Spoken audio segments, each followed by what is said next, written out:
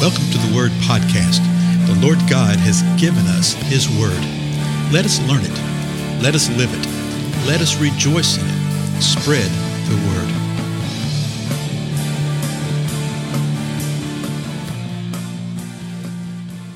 Blessings, everyone. This is Dale. Thank you so much for joining me today on the Word Podcast. We continue our examination through the book of John, and we're up to the 5th chapter right now. So before we jump in, let me just encourage you to pass the word about these times together, okay? I know I say that from time to time, but just encourage you to share with one another to where you can discuss the things of the Word of God, where you encourage one another. And quite often, you can sort of use a third party to get that conversation going, So in John chapter 5, we covered the first 3-4 verses in our last episode together. Remember, in some of the modern translations, verse 4 doesn't even exist. They've taken the last half of 3 and all of verse 4 out. In other modern translations, they'll bracket it with some comment about, some of the best manuscripts we have don't have this particular portion of the verse, which is true, but many others do have it. Okay, so I think you got to be real careful there. So again, that's the reason that when I study, I'm literally sitting here with a King James Bible open, a New American Standard, an ESV, Holman Christian. What's that called now? Something Standard, I think. Christian Standard. They've renamed it. So anyway, here's first verse 1, chapter 5. After these things, there was a feast of the Jews, and Jesus went up to Jerusalem. Now, there is in Jerusalem by the sheep gate a pool, which is called in Hebrew Bethesda, having 5 porticos. In these lay a multitude of those who were sick, blind, and withered. Now, this is where some modern versions stop, okay? New American Standard continues on. They are waiting for the moving of the waters. For an angel of the Lord went down at certain seasons into the pool and stirred up the water. Whoever then first, after the stirring up of the water, stepped in was made well from whatever disease with which he was afflicted. And so what's being said in this verse and a half is the reason they're gathered around that pool is that from time to time the waters would be stirred up. Okay, and it's acknowledged here that it's the angel of the Lord that's stirring the waters up. And whoever the first one was to get into the water at that time would be healed. Okay, now people say, well, maybe I guess that wasn't true. Maybe it's just some type of insertion that somebody put in here to try to make things look supernatural. Well, if you believe that, then you got a problem with a balance of the story. Okay, because the story doesn't end there. It's just getting started, the account of what happens here. And so sometimes people say, well, maybe it didn't happen that way. And, no. And when you look in a few verses right here, the way the sick man responds, he's expecting and wanting to get put into the pool when the water stirred up. So he says that in verse 7, but if you don't have the last half of verse 3 and verse 4, it's not going to make any sense to you. Like, well, who's stirring the water up? What's that all about? Is this like a heat pool, a wave pool kind of thing? It won't make any sense. So verse 5 continues. A man was there who had been ill for 38 years. He had been ill. He'd had an infirmity. The ESV says that he had been an invalid. Okay, it's something long going. 38 years he'd been like this. When Jesus saw him lying there and knew that he'd already been a long time in that condition, Jesus said to him, "Do you wish to get well?" The ESV says, "Do you want to be healed?" Now, a lot of times people will read that and they think that that's a rather foolish or insensitive, et cetera, type of question. But it's not at all. I have known many people that had infirmities and sicknesses and diseases and things and would claim to want to be healed of it.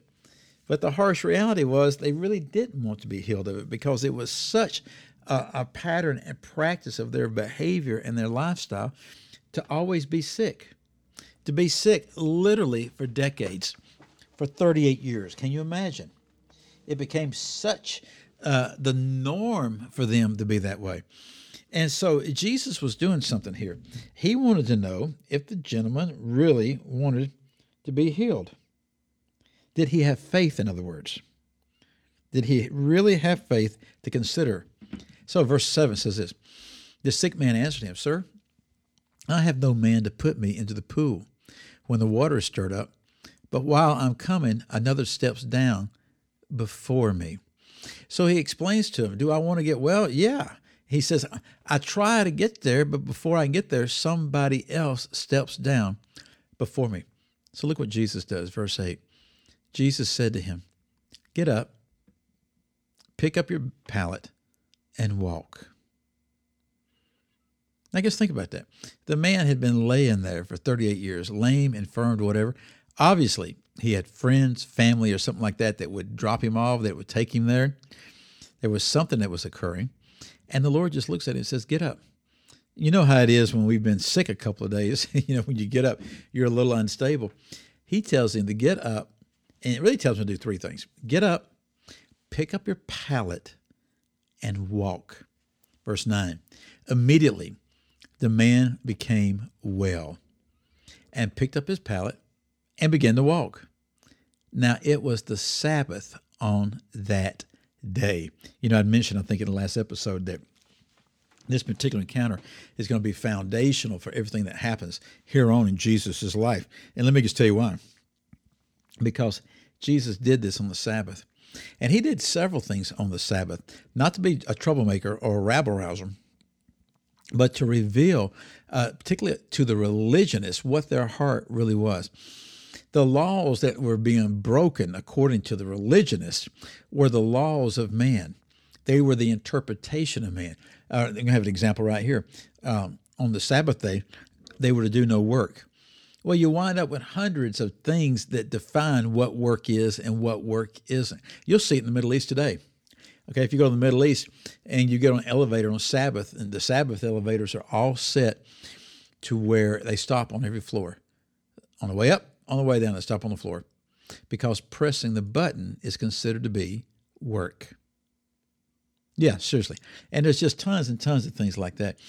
And Jesus was letting it be known that the Sabbath was for man and not man for the Sabbath.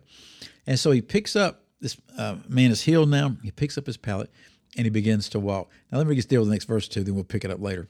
Verse 10. So the Jews were saying to the man who was cured, it is the Sabbath and it is not permissible for you to carry your pallet.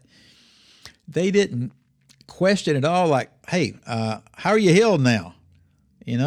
How is it that you're able to carry your pallet instead of laying there just rotting away on the pallet? They didn't ask, they didn't care. They were just totally consumed with their interpretation of the law, that it was not permissible for him to carry your pallet. So what did the guy say? Verse 11, but he answered them, hey, he who made me well was the one who said to me, pick up your pallet and walk. Yeah, no joke.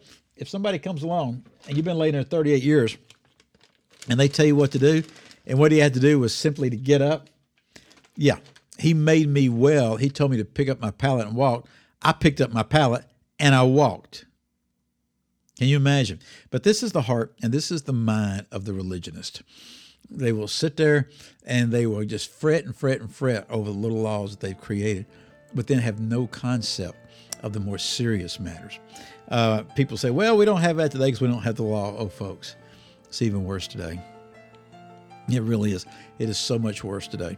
And so anyway, we'll look at this more as we go along. Go back and read the 5th chapter of John. We just went through the first 11 verses right here. Reflect upon this, and I'll see you again next time.